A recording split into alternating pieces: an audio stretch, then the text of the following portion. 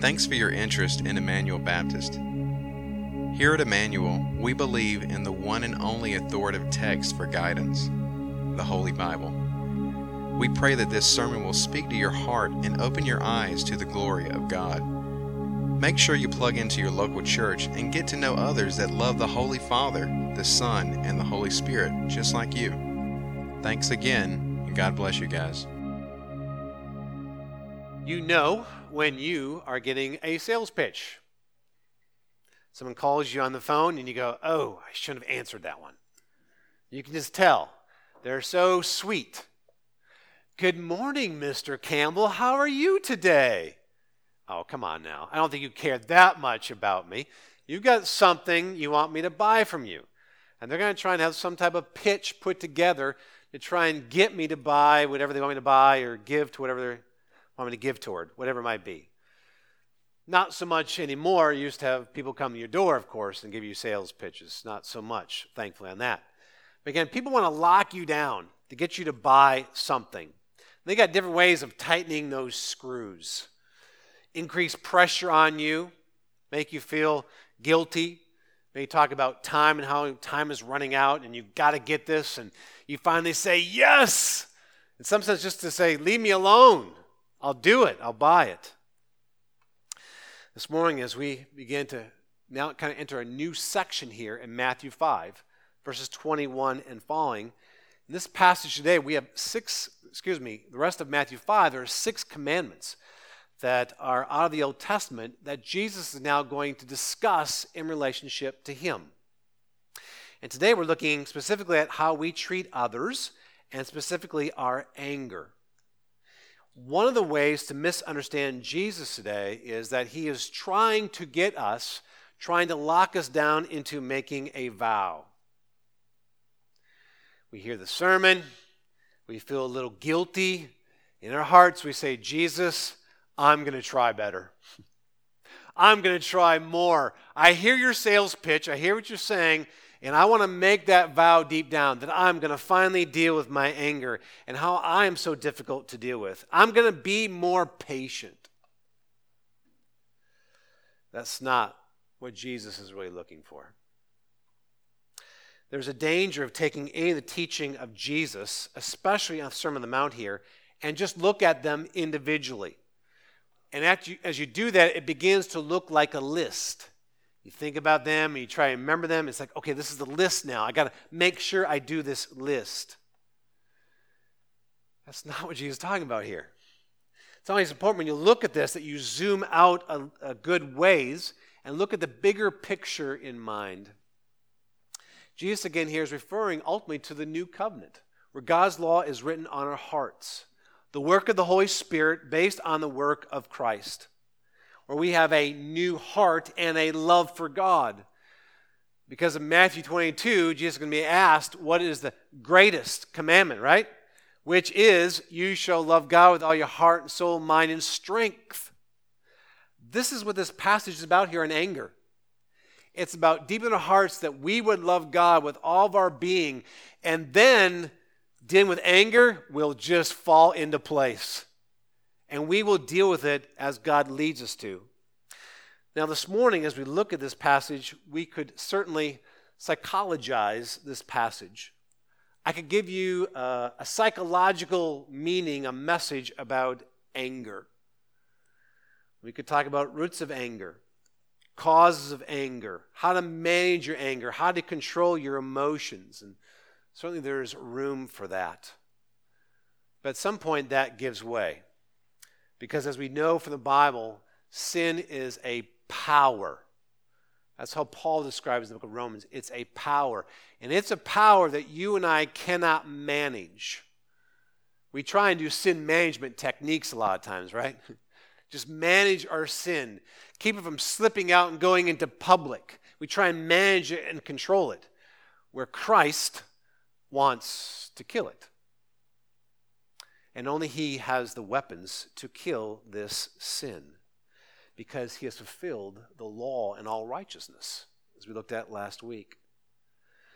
So the rest of Matthew 5, again, beginning with verses 21, remind us of what God said through Moses. You have heard that it was said. Have that 6 times. And Jesus will keep on going and saying, but I say to you, or I tell you. Focus on the word I. I now am going to expand and intensify what Moses previously said and correct misunderstandings that Israel has. Jesus is the enabler of his followers to obey him so that we now can fulfill the law, even in terms here of this anger. Last, we looked at verse 20.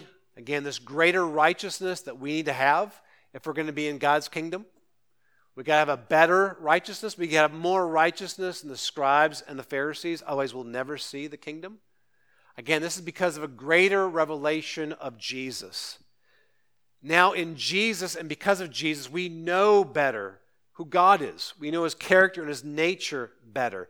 And that, therefore, demands a greater righteousness. That makes sense, doesn't it? If you're going to know God, really know God, the righteousness is going to have to be there. Jesus is giving us more revelation. As we respond to that, we grow in righteousness because God is holy. God is righteous, and Jesus is making us righteous and holy. And as we're given this revelation, then we grow in righteousness and holiness as well. Let me share 2 caveats here before we actually jump in here that are very, very, very, very, very important. Number 1, this is not getting at somebody getting angry once in a while, sinning in their anger once in a while. Obviously, we're not going to be perfect, and sometimes we blow it and we get angry and so forth, and that's going to happen. What Jesus here is addressing is our growth and our willingness to deal with our anger and how we deal with others, and our character, and are we growing in these things? This means that we are no longer hiding our anger and our sin. We are willing to admit it and address it. There's no more toleration of it. There's a recognition that ultimately Jesus is at work inside of you and the winds have shifted. We know we're now going in a whole different direction because of God's grace to us in Jesus. And you, in some sense, are not forcing the winds. By God's grace inside of you, you are being graciously compelled to follow Jesus and love righteousness and to shun anger.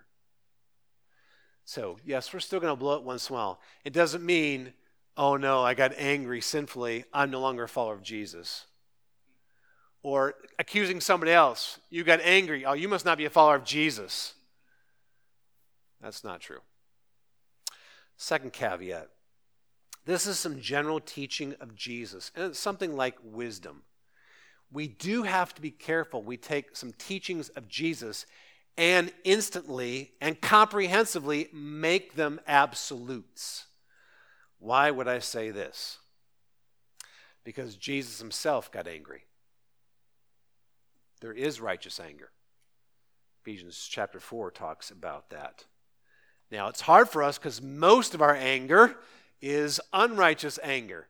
But there is a righteous anger, and it's hard for us as sinful people to find that right rhythm in that anger, but there is a place for it. In fact, in verse 22, Jesus says you shouldn't call people fools, right? Matthew 23, verse 17, Jesus says, you scribes and Pharisees, you are fool. 23:17. So Jesus, in some sense, violates his own teaching. How can Jesus do that? Because this is some general teaching about how we look at anger. And Jesus felt it was appropriate, we know he never sinned, to address those people, scribes and Pharisees, as morons. That's where the word comes from. So the question becomes, we can't deal with this today, is when is it justified to be angry? And again, certain times there is a right way to be angry. And if we don't get angry at the right times, in some sense, we're sinning. There is a place for it. So when's it justified? Well, I think as we deal with this today in this passage, as we continue to seek the Lord and grow in our maturity, we'll gain wisdom. We'll gain wisdom. And when we blow it, God will point it out to the followers of Jesus. He'll show us. I don't think there's any just clear-cut things we can just say, but we'll grow in it as we continue to follow Jesus. So the main thought here today is this, that we are liable. We, human beings, we're liable to God's judgment for how we treat others.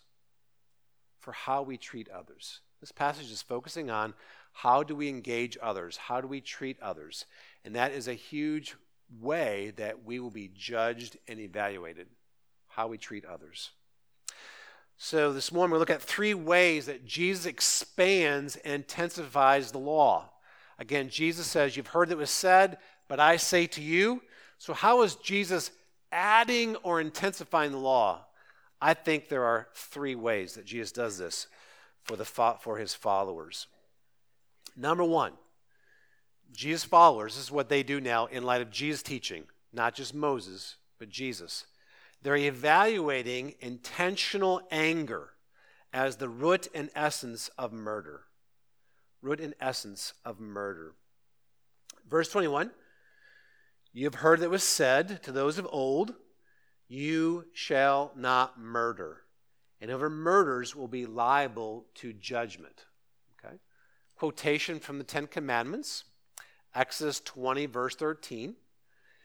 And we know in the Old Testament that it's a life for a life. You intentionally kill somebody, you now ought to be intentionally killed. The death penalty. So judgment here, liable judgment, means not so much determining guilt and giving a decision, but the death penalty. Now, I don't know about you, but when people start talking about murder, your ears kind of perk up a little bit, because that's a pretty serious thing.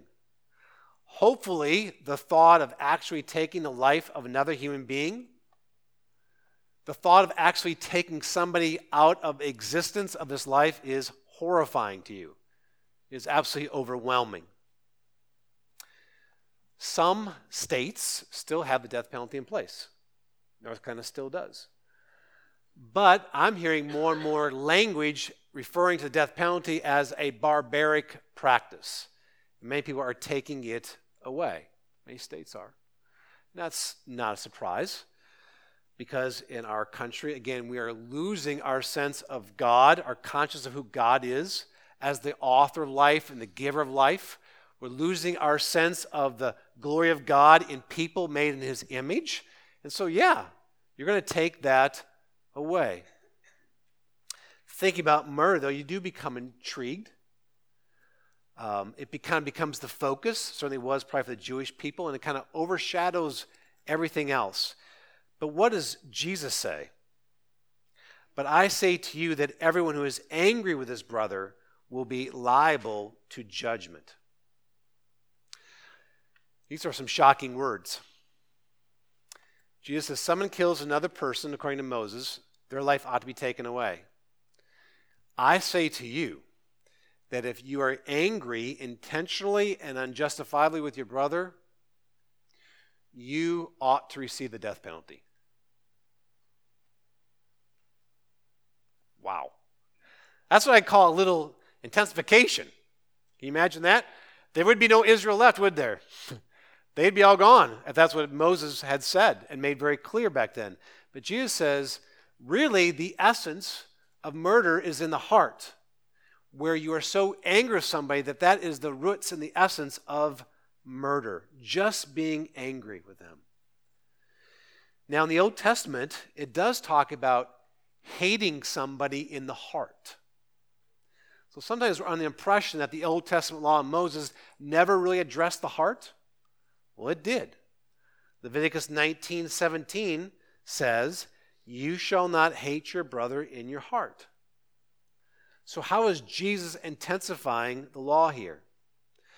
Well, Jesus teaches that in God's economy of sin and punishment, getting angry at somebody makes you worthy of death. And where this is all going here is, Jesus is not talking so much about the death penalty. He's going to slide over, as we'll see here, and talk about God's death penalty. Not just what Israel did, But Jesus is teaching that God's death penalty now is what is owed you for being angry unjustifiably. Jesus again has taken the great act of murder, breaking it down into its essence. The heart of murder is anger. That's energy, hateful energy directed against another. And I think this is not so much what we normally think of. We think of anger, we think of what? Screaming, yelling, hands moving, face turning red, just screaming at somebody. That counts too. But in some sense, probably the other kind of anger is probably more in some sense what Jesus is talking about here. The internal, quiet, seething, despising, undermining, slandering, quiet bitterness. That person might not even know that you loathe them in your heart. Jesus says that is worthy of death. So who's going to have a greater and better righteousness to be in the kingdom? Verse 20. Those who reckon with this. Those who agree with Jesus and admit their judgment under Jesus, and those who begin to hate their hate instead of hating others. Notice Jesus also talks about those who insult his brother. Again, the ESV takes that out, and if you see the footnote, it talks about raka. There's actually an Aramaic term there it's used, which means empty-headed fool. Okay? Trying to insult another person by name calling. That's pretty popular today, isn't it? All around us, in our culture, TV, politics, name calling. Gloves are off. You can call anything to anybody that you want. In some sense, that is a reducing of their dignity. This is why Jesus is addressing this, because in that culture, as we all know, Jewish names were very important. Much went into that. Probably lots of prayer would say, what do you name this baby? And you give them their name. And then somebody comes along and takes this baby that you have in prayer. You say, God, what name do you want for this baby? And someone comes along and that person says, Raka. Trying to tear down and shred who they are, and trying to, in some sense, change their reputation and who they are and how they are known. I think I've said this years ago here, but in our high school growing up, we were terrible for name calling. I'm serious. If you ever saw a video of me and my classmates doing what we did to one another, you'd probably throw me out right now. We ripped one another to shreds. Sometimes it was fun. Sometimes it was just mean and nasty. And it's amazing if you continue to use a nickname for somebody over time, it's amazing how it stuck. And that's how that person was now thought of. You, in some sense, controlled their reputation and how they were known. This is why Jesus issues such a strong warning here. Reducing the meaning and significance and value of a person before God. Why do we get angry and hostile toward others? Because anger is being baked inside for two reasons. People don't think of us or don't regard us as we want them to. We know how people are thinking about us, and we don't think it really matches who we really are, and so we're angry with them. Or, second of all, they don't treat us as we think we ought to be treated. So therefore, our anger is a frustration at not being able to control how people think of us, how they treat us, or how they regard us. Now, Jesus talks here about judgment, if you notice in verse 22. Then talks about insulting his brother. Then talks about the counsel. So now we got judgment, now we got counsel. And where it says, you fool, and then talks about hell of fire. So Jesus could be talking about the seriousness of this and how it increases in its punishment. You got judgment, then you got the council, which refers to Sanhedrin, ruling body, and then you got Gehenna, you've got hell. Or it's possible to take these all as overlapping. I think that's what's being done here. So what Jesus is saying here is you're liable to judgment. And if you call somebody a fool or raka, you are liable to the council. Well, it's not necessarily the Sanhedrin, but I think what all is being said here is that there is a heavenly council in heaven. And Gehenna, final judgment, death penalty here is what Jesus is talking about. So question for followers of Jesus is, will you acknowledge your anger and your hostility for what it really is? Or will you continue to think and act as though it's not that bad? If you wanted something bad, you should have seen my dad. You should have seen my uncle. That was anger. What I'm doing, it's not that bad. Those who are followers of Jesus say, that's true of me. I've done that. I act like that. See, the question is, are we going to relax one of the commandments of Jesus? Remember verse 19? Whoever relaxes one of the least of these commandments and teaches others to do the same will be called least in the kingdom of heaven. The temptation for all of us here this morning is just to relax it and say, you don't know my situation. If you knew my situation, if Jesus knew my situation, then he'd say, it's okay. Because we all want to relax the commandments. Just to kind of recline back a little bit easier and say, God's cool with this. He's not doing anything to show his anger. It must be okay. Are the reasons you're using to justify your anger now reasons that God will accept one day? I know the reasons sound good in your head. I know the anger tastes good now. But will it one day? Will your reasons make sense to God? Will God justify you for your reasons for your anger? Second way, we see that Jesus intensifies Moses and the law.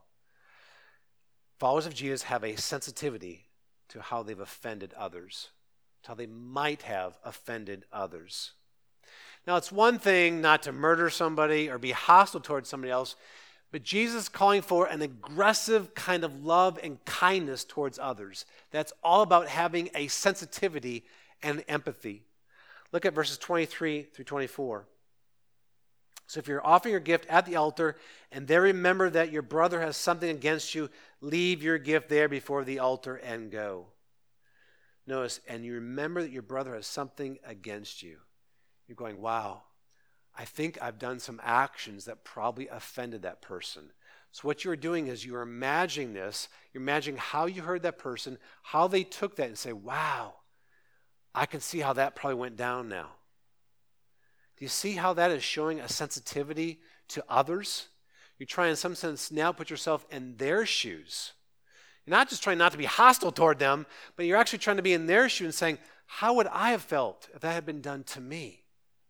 That's a real aggressive, good kind of love. We were going for a walk the other morning with our dog, and there was this car at the intersection by the school. And there was no stop sign there, but they had stopped. They were there for the longest time. And it was kind of school time, so all the cars are coming up behind that car, and their car's not moving. Like, what's going on here? And we could see their head was down like this, and I hope they're okay. Then you got a little closer and thought, they're on their phone. They're on their phone. They're oblivious to how they're holding up people behind them, and they don't even care. Finally, somebody honked, and they kind of waved them through, and they just kept on going what they were doing.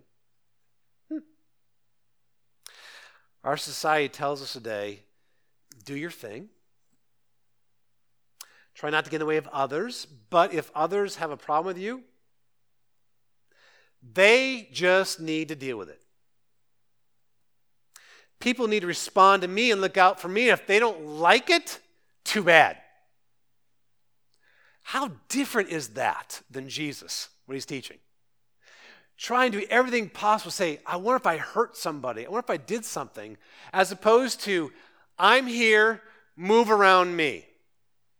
And that's really getting to be our culture today. I'm the center, You move around me. If you think I'm in your way, tough luck. Just deal with it.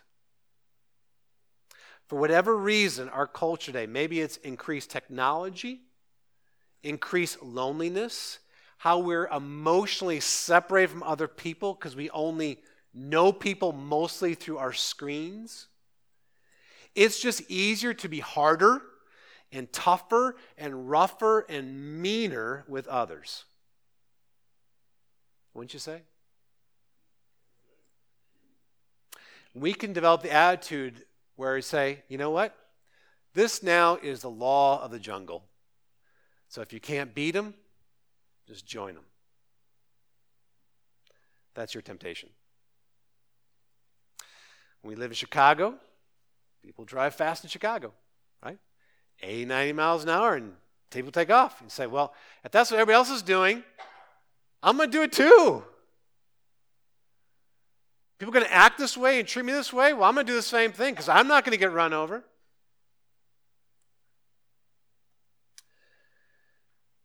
Jesus is teaching us to care about what our actions mean to others. Our actions and the words that we say.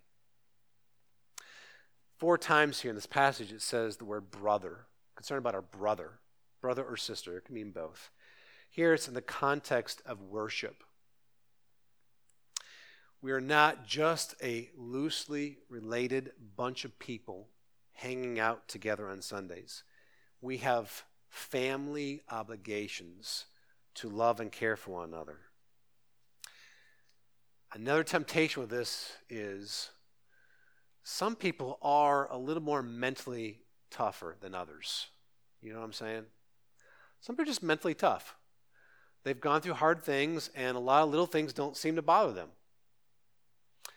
And the problem is that those people can expect others to be the same level as mentally tough as they are. And say, they should just buck up. Come on, that wouldn't bother me. And then expect others to be just like you.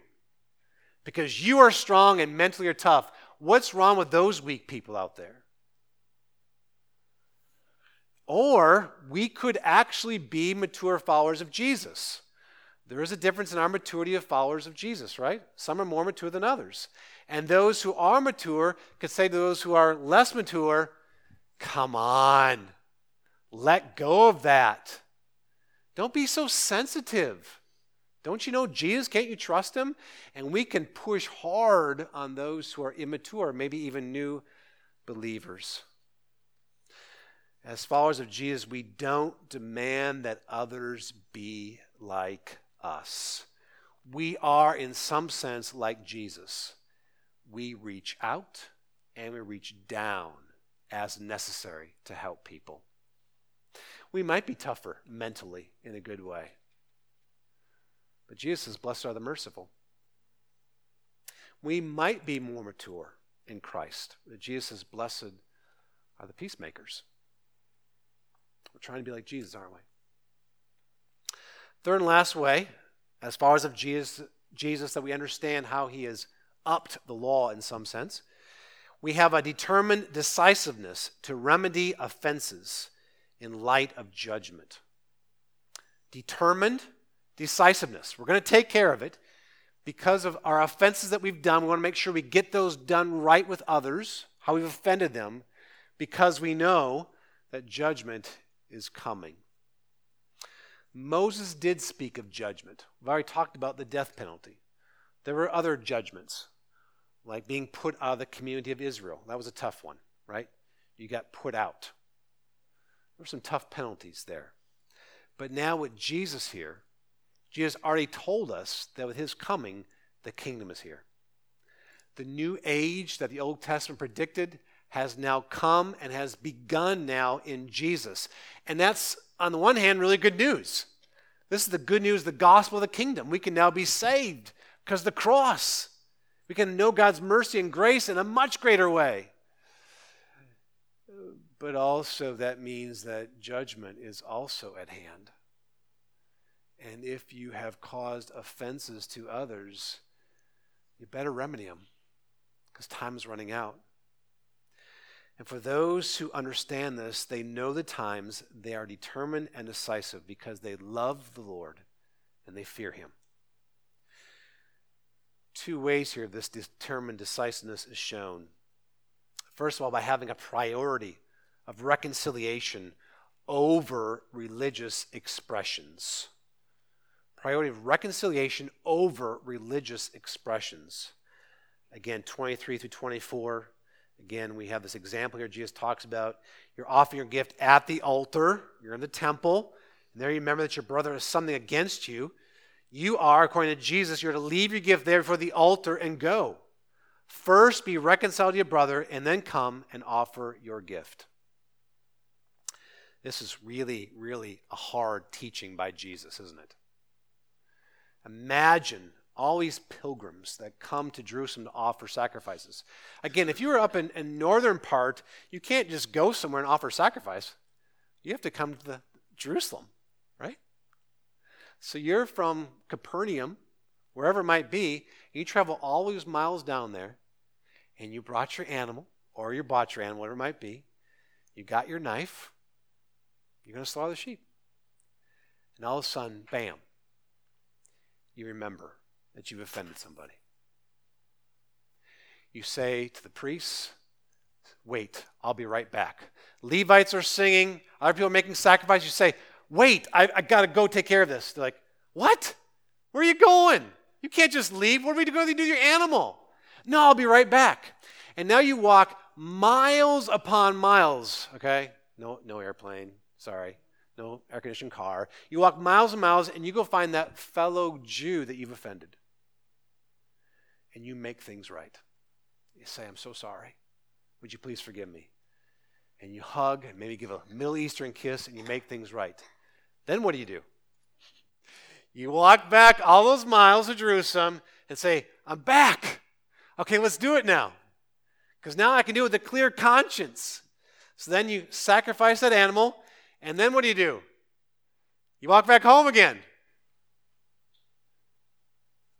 That's a real inconvenience. I got a solution. I'm sure Jesus will understand. I'll offer the sacrifice, and then I'll go take care of it. Because I'd save time and money and energy. Great idea. I'll take care of it when I get back. I'll go find Joe, and we'll fix it.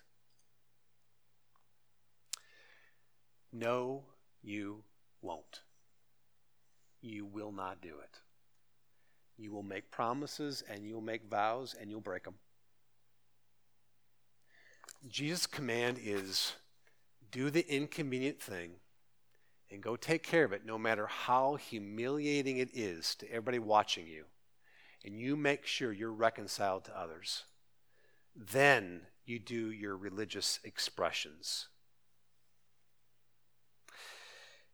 Jesus is talking about something very inconvenient. Is it worth it? Again, I would ask you, should we relax the commandments of Jesus?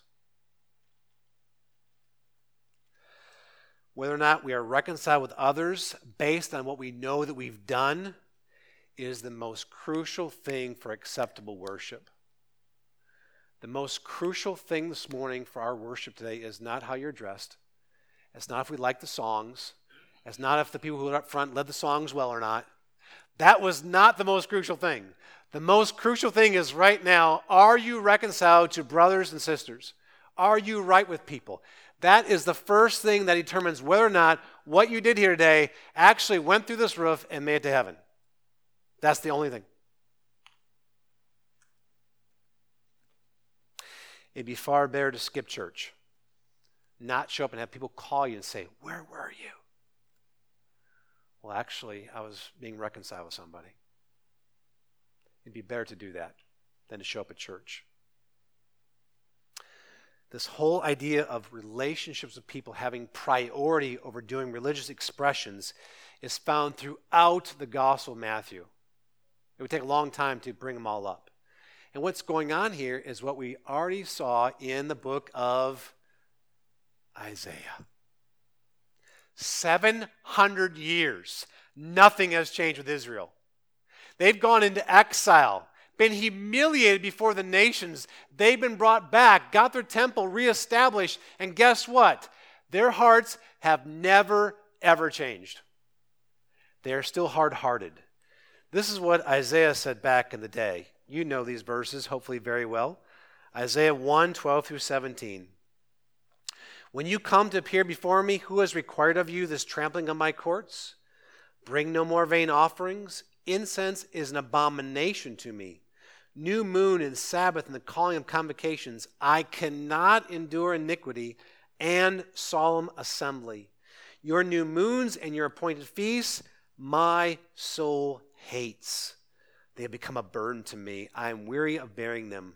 When you spread out your hands, I will hide my eyes from you. Even though you make many prayers, I will not listen. Your hands are full of blood. Wash yourselves, make yourselves clean. Remove the evil of your deeds before my eyes. Cease to do evil. Learn to do good. Seek justice. Correct oppression. Bring justice to the fatherless and plead the widow's cause.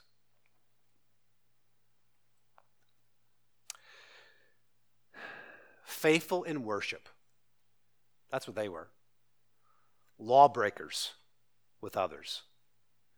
And the Lord is saying, oh, please, not another worship service.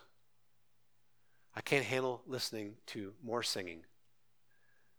When there's blood on their hands, when they're at odds with other people, they're thinking villainous thoughts against others in the pew, and they're singing. And Lord is pleading, saying, please, just shut the doors.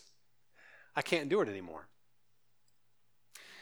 We have to see spiritually what is going on. The spiritual realities, not the physical realities going on around here. So we ask ourselves, what is actually going on here this morning in this room? Is this acceptable worship to God? What's going on in the churches around here? I'm scared of this. I'm frightened of this. Because when I hear of people bickering and fighting and gossiping and not talking to people and avoiding people, and it goes on all the time in our churches, I'm going, what does God think of this? We might think we had a great worship service this morning. And God may have said, I'm turning my ears away from that church, and I'm going to listen over here to this church. The reason this stuff goes on because there's a lack of love and a fear of the Lord. There is a day of evaluation coming, and to us most time it seems like a dream. I mean, who of us can imagine that one day we're going to stand before Almighty God and give a report of our lives? I can't even hardly fathom that. My legs are shaking now as I stand before you.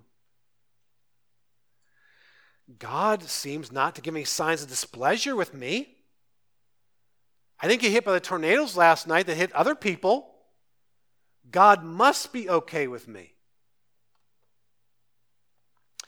Please don't think that God is obligated to give you a sign when His word is so abundantly clear. Why would we ask God to disregard His very clear word and ask for a sign or be looking for a sign where we're right with Him? He's not obligated to do that. Unfortunately, it's our hard-heartedness that makes us think that God is deaf and dumb. That God will just look the other way, and that's exactly what He's doing. Second way here that we deal with being determined and decisive is passionate, humble pleading with others for reconciliation. 25. Come to terms quickly with your accuser while you're going with him to court, lest your accuser hand you over to the judge, and the judge the guard, and you be put in prison. I'm going to cut this short in how I'm going to explain this verse, but some people think this is now kind of dealing with Gentiles and people outside the church. Previously, you got the altar and the sacrifice. That's kind of like your fellow believers. And now you're dealing with outside the church. I don't think that's the case here, because I don't think we can settle our accounts with unbelievers, because they do accuse us of wrongdoing. And Jesus does warn his followers that you will be sent to the courts, and they will judge you, and they will kill you. We can't fix those accounts. So I don't think this is actually talking about a real situation. I think it is a parable. It's a parable. What's the point of the parable? Come to terms quickly. Notice here the urgency. Someone's going to the court. They're going to tell the judge about what you did. You know it's real. You know you're going to be condemned. And you're pleading. You're walking around. You're walking with that person on the road. You're saying, please stop, just stop for a second. No, just stop. I admit to you, I did steal your horse. I took your cow. I was desperate. I will take care of it, and according to the law, I will give you restitution. Please don't take this to the courts. Please, while you're on the way and people are watching you and listening to you and you are humiliated, no, you take care of it right now. You be urgent about it. You make reconciliation with others. So we let the others know that we're not trying to get around this. We're not arrogant. We're not just trying to find ways out of it. We're admitting and saying, yes, have mercy on me. And hopefully by this time, you've asked God for mercy. God, I'm sorry for having taken that cow. Would you please forgive me? And what Jesus is saying here is, now if you're going to make sure that's real between you and God, you have to do it with those that you actually offended. We don't mind sitting at home, praying to God and asking for forgiveness, but going to somebody else,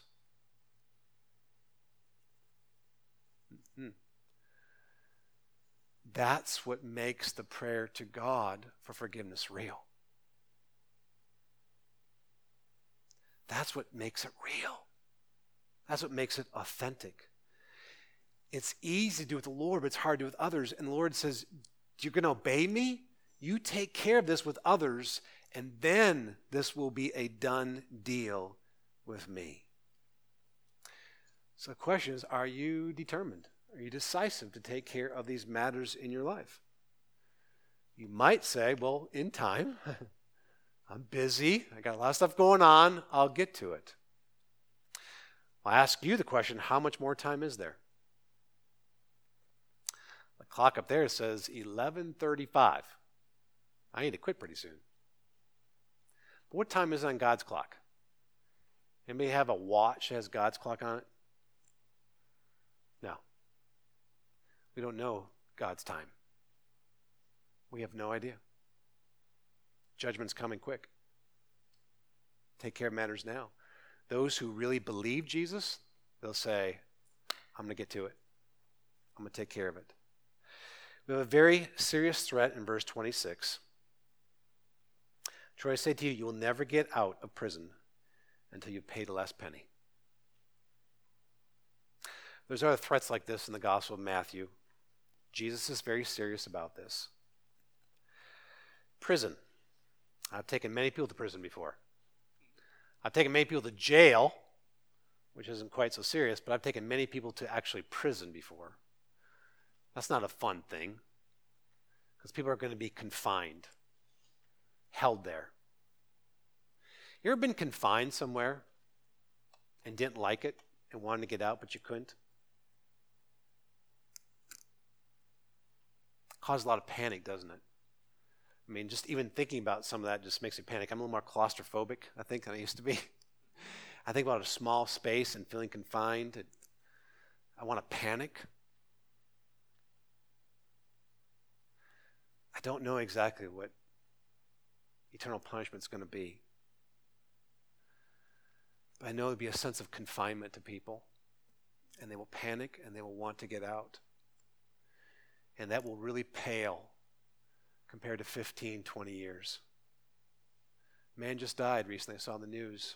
Longest time in solitary confinement, 38 years.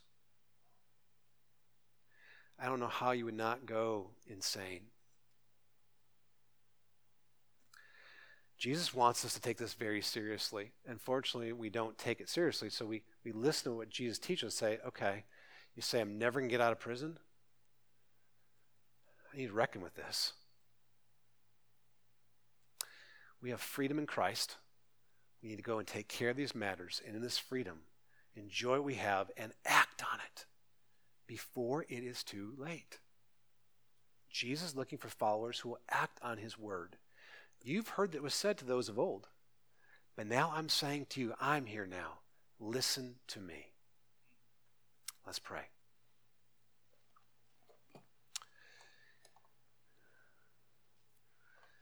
Lord, we pray for the grace now to do what your word says. We just got finished with the easy part. It's easy sitting in class, but now we have to go work on the project. And Lord, we all are unable to do this. We all are fearful. But Lord, I pray that we'd fear you far more than we fear others, what others might think of us. We pray that we would shun that fear of others and we would grow in our fear of you. It's better to look less before others and to be more before you. So Lord, I pray that we will treat you as holy and regard you as holy. Lord, we believe that you are real. You're the greatest reality of this world. And that one day we will be for you. We'll stand right before you. And Lord, we ask you for mercy right now, just right away. Say, Lord, if you'd want to condemn us for any one offense, you'd have a right to do that. And we just ask you, Lord, have mercy on us. And Lord, whatever we're responsible to do, help us take care of it. Let there be nothing left undone in our lives, Lord, we pray.